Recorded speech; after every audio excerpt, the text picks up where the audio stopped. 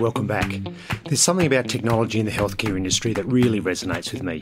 But let's be honest, no one really likes spending time in hospital. Well, today my guest is Ken, founder and CEO of Personify Care.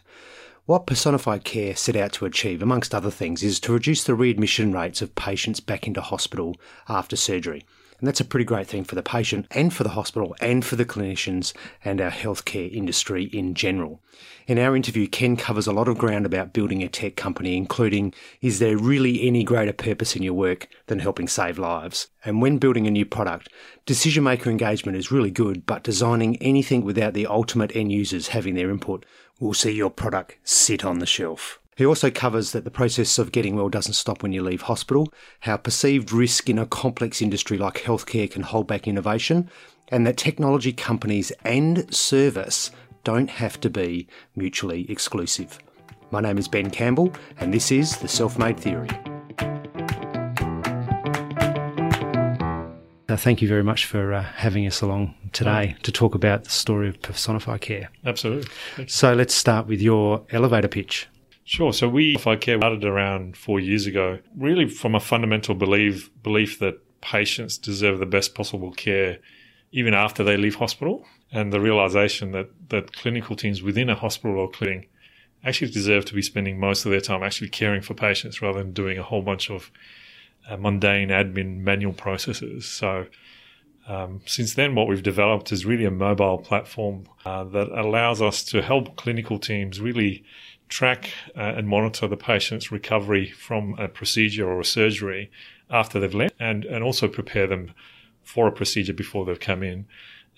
So really allowing clinical teams to deliver these evidence-based protocols that have proven outcomes that more often than not don't reach patients because we're still using paper forms and phone calls in the health system. Mm. And so does that help follow what needs to be done post-operative or post-operative care, but does it also help the patient keep track of what they should be doing and and their process as well? Yeah, absolutely. And that was kind of part of the genesis of where we started. It was really around some, personal patient experiences. As a patient, I went through our health system, one of the best health systems in the world. As a patient, I was surrounded by a family of health professionals, and I still had no idea what I was supposed to be doing after I left the clinic or the hospital in a number of cases. And so part of where we started was, how do you provide that support and information that's needed by patients after they leave a clinical setting? Because we've all been there. We've all left the doctor's office or a hospital, and all of the important questions that we wanted to ask come to us, a day or two after we've had that interaction. So very much so our focus is on how do you provide the support that's needed to patients and ultimately improve their experience, but also reduce the chances that they're going to be bounced back and readmitted into hospital. And that's a big problem in the health system, both here and overseas. I think we all love a story where the innovation comes out of a personal experience. I think that's a fantastic motivator often to drive new innovation. But this isn't your first gig, is it? Where did you start before Personify Care? I mean, so I tell the story. I started life as an engineer writing code for the likes of Motorola, and I spent a bunch of my time early on in my career working in the US and Europe, really integrating phone systems into cars. So as a young engineer, back in the day when that was a thing. Yeah, absolutely. When a phone used to be built into the car rather than something you put in your pocket, right? But very quickly I learned that just doing pure technical work wasn't all I wanted to do. And so I spent a bunch of my career in between technical people and the commercial side of businesses in a range of different companies. And a lot of that was building tech out of Adelaide, but typically selling to customers that are typically being overseas and predominantly in the US and Europe. So the last major role that I had before getting involved in healthcare, I spent 7 years in a company called Euramigo. So one of Adelaide's best kept secrets, a search company that was essentially using lots of data to make it easier for consumers to find what they wanted to buy from big online retailers like Sony and Reebok and Dell and others. And part of that journey to getting involved with and starting Personify Care was really about, I learned from that experience was You make it easier for a consumer to find what they wanted to buy, and they'll buy lots more stuff. So we said, well, how can we apply some of those same principles to helping patients do what they need to do after a procedure? If we make it easier for them, maybe they'll do more of it, and maybe they'll have better health outcomes and less complications after a procedure. Wow, fantastic. So what was the first step? You determined a need. What happened after that? Yeah, so I'm always skeptical of these stories where there's a light bulb moment where everything happens overnight.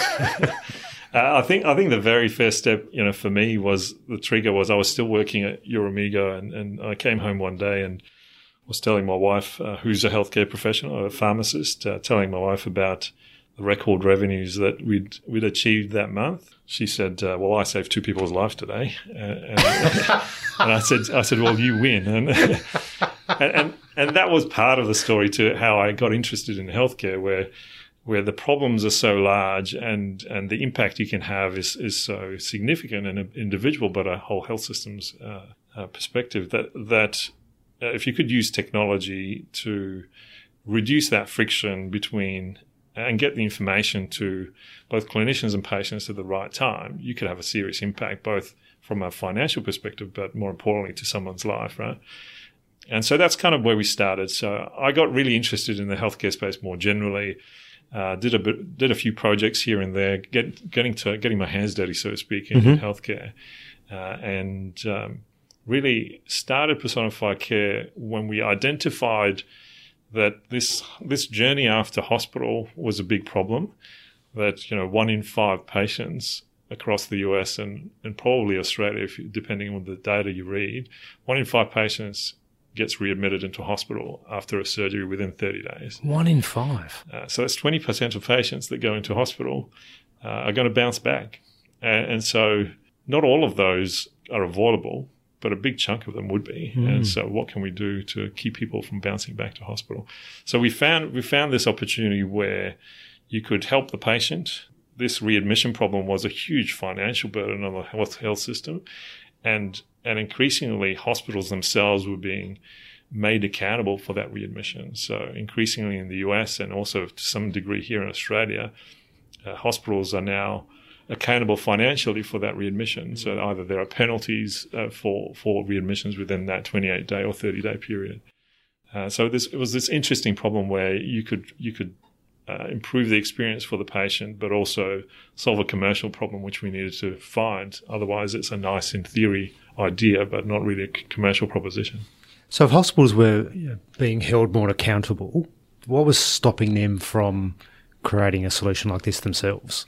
So I mean that's a trend that's still flowing through the healthcare system, and one of the things that we realise is that if you look at the numbers and the proportion of our state budgets and our national budgets that's being spent on healthcare, it's growing every year, and so it's like every Western population, aging populations means that every time someone goes to hospital, they're more likely to be admitted because they're older, they have other comorbidities, they're more complex, and increasingly we're asking our clinical teams to treat them faster, to get them out of hospital more quickly, and so it's one of these things where in healthcare, I often get asked why they've why is healthcare adopting technology so slowly.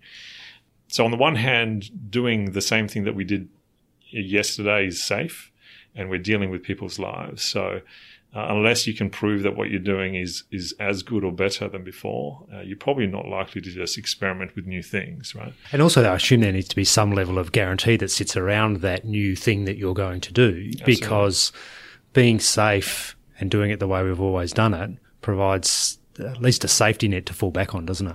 Absolutely. If something happens. But I think sometimes that gets used as a reason not to try something, right? So what's the cost of doing nothing? What's the cost of not following up with these patients after they've left? Often that gets missed in the conversation, and just falling back to what we've done previously is works. And I think what's driving change is the just the financial imperatives around this thing, that if we keep doing what we're doing, no one's going to be able to afford healthcare anymore. And I assume it's no different in the public or private sector, because private sector is driven just as much by profitability as public. At the end of the day, particularly in Australia, we're paying for it one way or the other, either through our taxes or our health insurance premiums, and one way or the other we're paying for it. I think the other challenge in healthcare, but from a commercial standpoint, is working out who pays for anything. So unlike other industries where you have one customer and you're going to go and sell to them and you're selling to them a specific value proposition, in healthcare you always have the patient who needs to be looked after, the clinician who has top of mind, how are they looking after the patient and what quality of care they're delivering. And then typically there's an organization like a hospital that's wrapped around that. And you almost have to provide value to all those three kind of component side of the equation at the same time. Otherwise, you're just doing something good in theory, but doesn't really last for very long. So we always say we look for opportunities where we can improve the quality of care and experience for the patient, save time and effort for clinical teams, but also save money for an organisation. If we can do those three things at the same time, then you've got half a chance of getting something working in healthcare. And is it different in places like the US where the health insurance organisations play perhaps a more significant role than they do here in Australia? Yeah, certainly the funding models and the way things are funded generally is very different in the US. But fundamentally, the problem we're addressing is exactly the same. At the end of the day, when someone gets a discharge from hospital or we're preparing for someone to come in to have a treatment or a procedure, there are financial penalties, one way or the other, to the organisation. There's a whole bunch of time and clinical time that's chewed up trying to get patients ready and tracking how they're going post-discharge. And there's the patient in the middle trying to get the best possible care in the process. So your wife beats you down one day and tells you that your job isn't important, right? You go off and do some projects in health. And I agree, right? You go off and do some projects in the health arena. What was the first step in kicking Personify Care off? Yeah, so the first point where I found a developer that I'd worked with previously who spent a few months pulling together an early prototype of what we had, just so that we could go in front of customers and potential users of our system and get some feedback. And so we did some very early pilots with a few and got some feedback in a whole range of different areas. And then early on we didn't really just focus in on the surgical journey post-discharge. We were experimenting with a whole range of different settings. And then I got introduced to Ivan, who's now our CTO.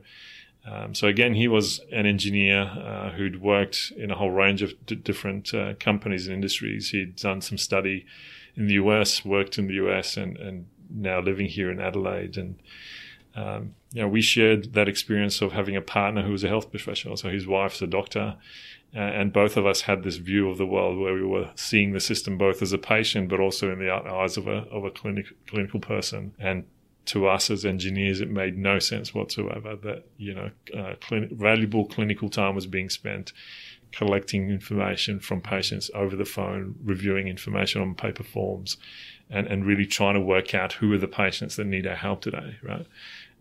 And so working with him, we really developed our first real version of our product. And our first break was with a local hospital, private hospital here in South Australia, who saw something in what we were doing, probably a bit innovative in the way they were doing things, and agreed to pilot what we were doing with I think at the time it was about 100 patients. And so we did our first pilot with breast cancer patients. So they're having breast cancer surgery. And we ran a pilot to demonstrate the value we could add to both the patients and the clinical team. And, to Ivan's credit, it worked, and he developed that technology early on, and we managed to get some early good results that we managed to kind of present at a conference and started to get some real credibility from that point on. Wow. And so were you still working at this time, or had you sort of made the jump out to do Personify Care full time? No, so when we first started, I'd left Your Amigo for a couple of years and was doing some contracting work on the side to pay the bills. For the first 6 months, Ivan was doing it on nights and weekends, Yep. and for the first year and a half, we were really just doing it part time until we really could prove that what we were doing had some kind of commercial merit, as well as we knew it was going to help patients, and we knew we could save some time for the clinical team. Is how do you line that up with something that actually has a value proposition to someone who might buy this as well. And so first trial, obviously successful.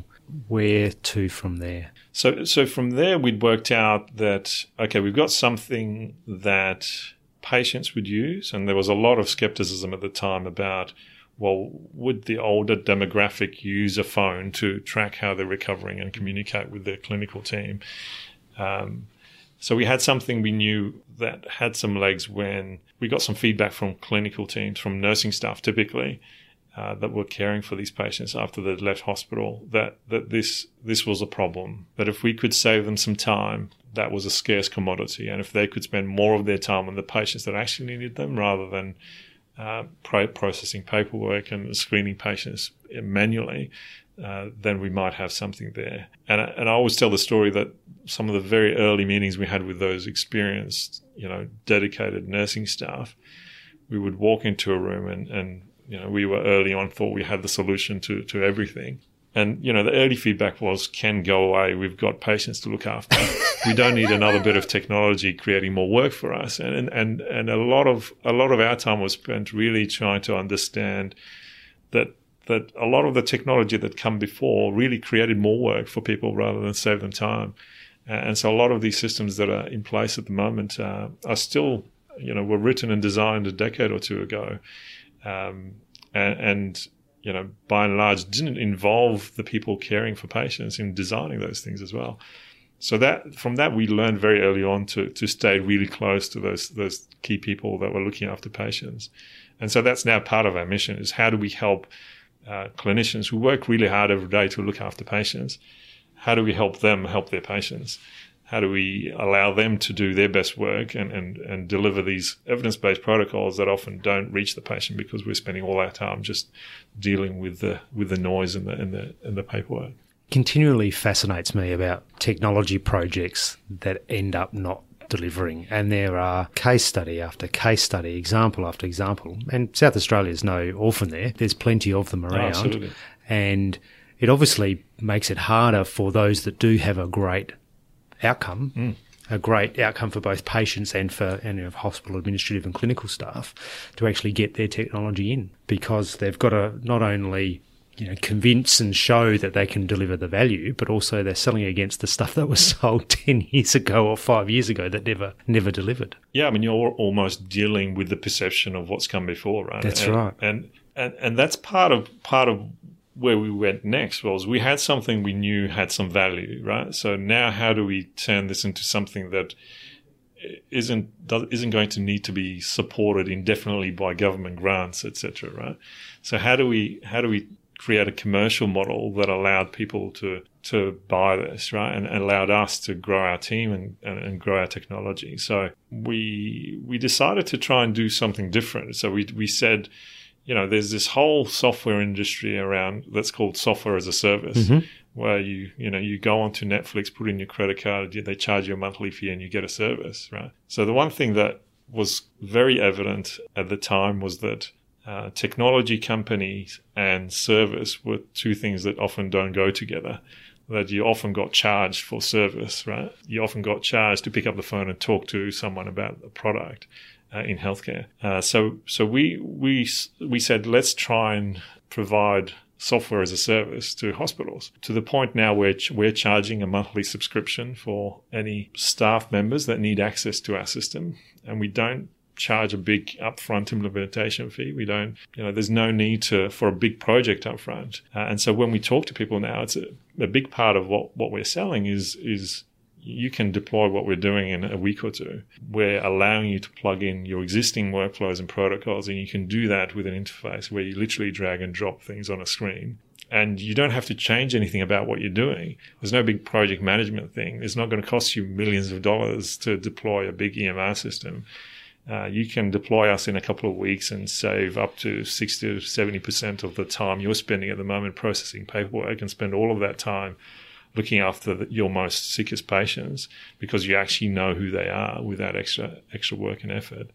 And so that was a big change. And it took us a while to realize that we have to over-communicate that, because when we walked into a room, people just assumed it was going to be a project that was going to take at least 12 months' time and a few $1 million to deploy something like this. You've just removed almost every barrier to selling it. Yeah, and part of that is shamelessly copying the business model of what Your Amigo did, right? A big part of what they were offering was a service that generated more revenue for online retailers, right? And that's how they sold it. They said, well, we'll generate more revenue for you, and that's all you have to worry about. And that's, in a way, what we tried to emulate. Remove every barrier that might be in place for a hospital or a clinical team or a clinician to adopt what you're doing, and let them see the value you're generating. Early on, we had a lot of, good meetings from people who were really interested in what we're doing, and we'd get some groups that said that we wouldn't hear from for a few months, and then we'd call them up and say, well, just following up on how that presentation went 3 months ago, what happened? And they'd say, oh, well, we got stuck at the business case. We kind of were trying to work out, what the ROI was, what the return on investment was going to be, and I would say, well, we can send you a bunch of case studies if you like, but why don't you just try it for a few months and measure it yourself, and you can have your own case study to work out the return on investment for you in your particular case, right? And if you don't like it, switch us off, and you would have lost not very much, right? That'll be a lot quicker than us giving you thinking about it for 3 months. And that's and in that particular case, they said, fine, send us an agreement and we'll start in a month or two. And that's what we're trying to do, I guess, is make it really easy for clinical teams. They've got enough to worry about without having to spend months thinking about how to deploy a new technology that's going to change everything. Right? Fantastic. Yeah. So where are you today? So I know you've been involved in some overseas deployments. Is that right? Yeah. So a big part of when we started, a big part of what we were trying to do is how do we start here in Australia, but again, going back on my experience before, a lot of my experience was building tech in South Australia, and then predominantly spending my time in the US market. The US has the problem we're trying to solve is 10 times bigger in that market. So that readmission problem we were talking about costs about $130 billion a year to that health system. And the incentives, the financial incentives for clinicians, hospital systems, surgical centres are probably a year or two ahead of where we are in Australia in terms of improving patient experience scores, improving healthcare outcomes for patients from a financial perspective. So our focus was, well, how do we get to the US market and how do we try something there? And it was almost through some, timing is everything sometimes. We were made aware through Australia, actually, through a program that was set up by the Consular General at the time in Houston. They were setting up a BioBridge program that connected the Texas Medical Center with Australian digital health companies. So the Texas Medical Center is the biggest medical center in the world, has the biggest number of hospitals, and the size of the Texas market for what we're doing is just as big as the Australian market as a whole.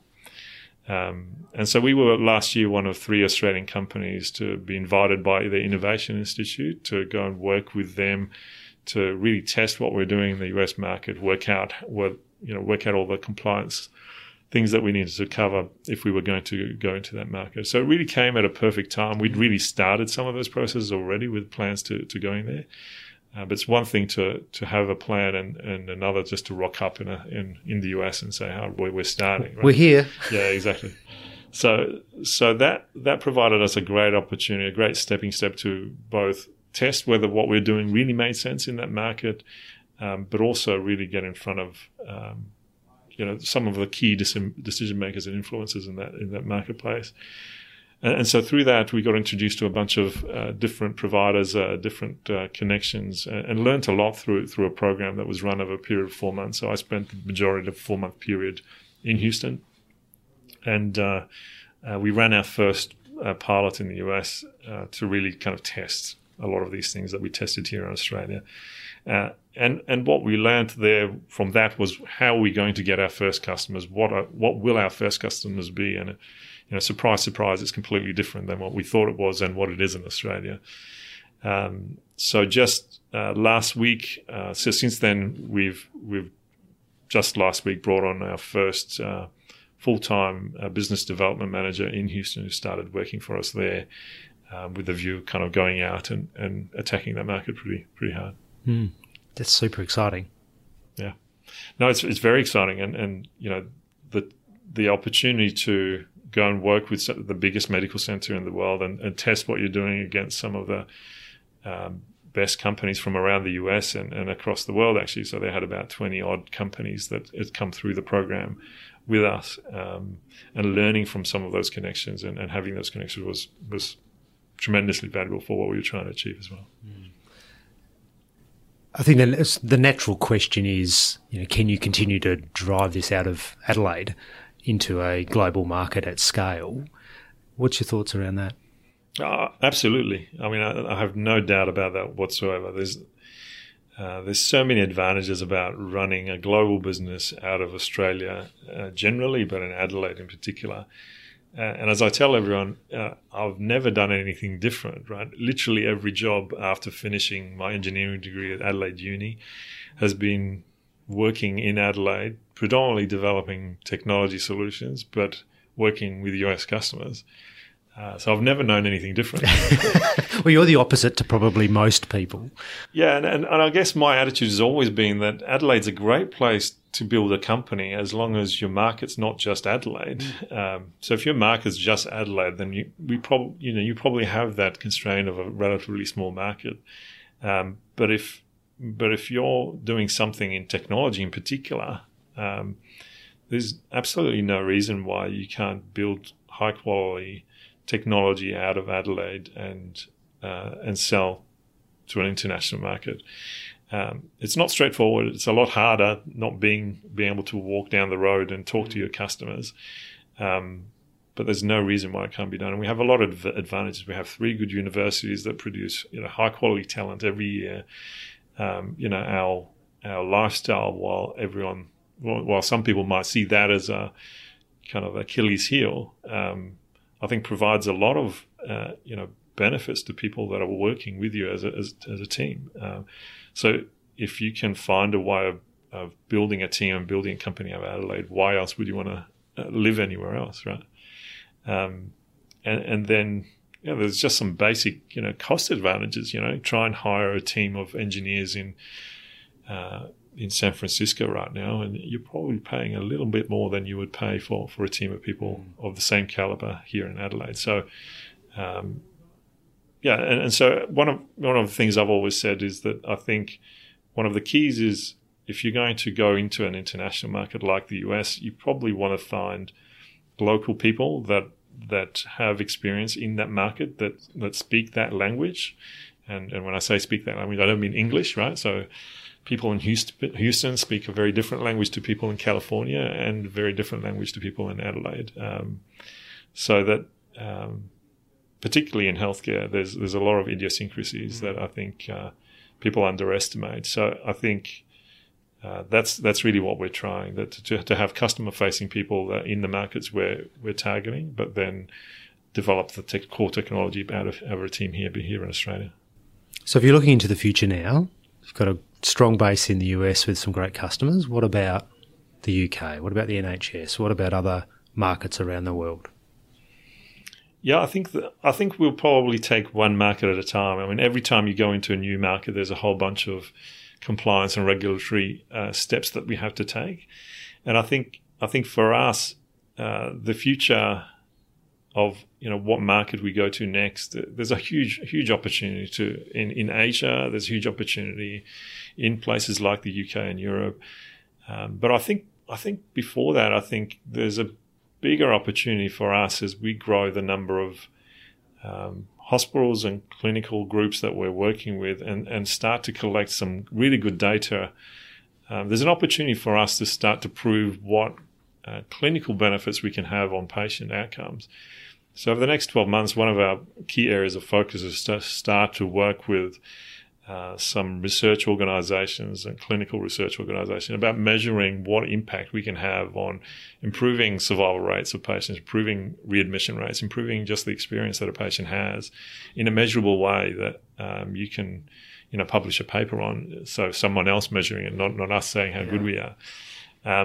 And our vision going forward is really about wouldn't it be great once we have some critical mass of some of this data to be able to really try and pinpoint what are the few things that patients do at home that really predict and drive really good outcomes for various types of procedures that they're having. Because if you can start to identify some of those things, you can have a real impact on a whole range of different areas beyond just saving time and effort, right? When you're measuring your business success based on saving customer lives, it's a big outcome, isn't it? Even if it's just one. Yeah, absolutely. And I think that's one of the things that got our team into healthcare to begin with. That if we can start to use technology not only to save some dollars, but save some lives. And if you can do that in a way that the more successful you are, the better outcomes you can have for patients. That is the purpose of our company. How can we have a meaningful impact on patients' outcomes, both in terms of, how many patients are we helping, but how big an impact we can have. Because the more we do that, the more time and money we're going to save for everyone in the system. And the more successful we're going to be commercially. And in my mind, the two things don't have to be mutually exclusive, that you can do both and do them well. I had an email from a customer of mine a little while ago in the health sector about some technology that we deployed. And they said that because of the technology that we deployed, the diagnosis of the patient was so much quicker than perhaps previously available to them, which then saved the customer permanent brain injury compared to had they not had that technology. And all of the history and the effort that you go into putting that technology in place just is minuscule in comparison to just to that one email about the impact on a patient's life. It's amazing. Yeah, and I think they're the stories that really keep us going as a team, right? I mean, so we just presented a case study with one of the hospitals we're working with here in South Australia that brought in our system about a year and a half ago, and I still remember the story of within 6 months of them using our system, we were getting stories from the nursing staff about patients that had an orthopedic knee replacement, and because they were being monitored against their protocols through our system. They caught the fact that this patient got somehow put on warfarin a few days after they had surgery, and their knee that just had surgery was blowing out, and the reason they picked it up was that they were being monitored through our system, right?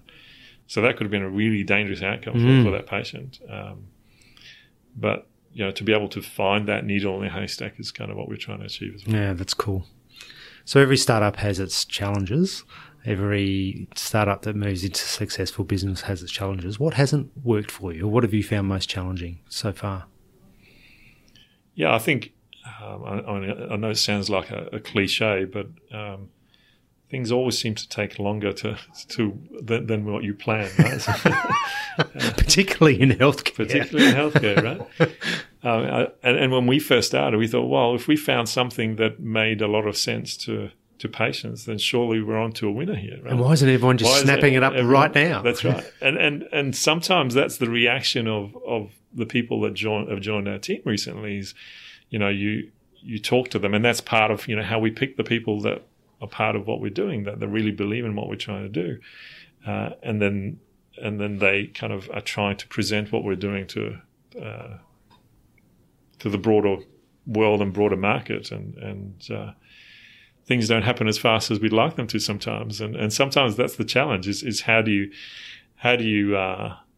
plan for the best but prepare for the worst, and find that balance between how fast you try and go down a particular direction. And so for us, we're kind of trying to use this approach of, particularly in this space of how do we reach our customers as efficiently as possible, thinking about it in terms of a lot of little experiments where we run a bunch of different experiments and learn what works and doesn't based on feedback we get from the market, from customers, from clinical teams, and then spend more time on the things that start to show some signs that they're working. And generally speaking, that's the direction I'm hoping we can drive this company is while we have a very patient focused and customer focused purpose, is how do you drive a lot of this stuff through measuring things and be as data driven as we can be. Good stuff. Well, thank you very much for sharing your fantastic story. I'm pretty excited to see what happens next for you. And it's a great story for both South Australia and really for all of us because of the outcomes that it delivers for patients. So thanks very much for sharing the story. Thanks. Thank you, Ben. Cheers. I think my favourite part of Ken's story was when he was telling his wife about his great achievements one day at work before he started at Personify Care. And when he asked her what she did that day, it was like, oh, I saved 2 lives today. Boom. Well, that certainly puts into perspective what we consider important in life. If you want to find out more about Personify Care, then head over to our website, www.theselfmadetheory.com, where you will find all the ways that you can contact Personify Care, plus you'll see my show notes there as well. If you're enjoying our stories and interviews, then drop us a line or let us know via social media.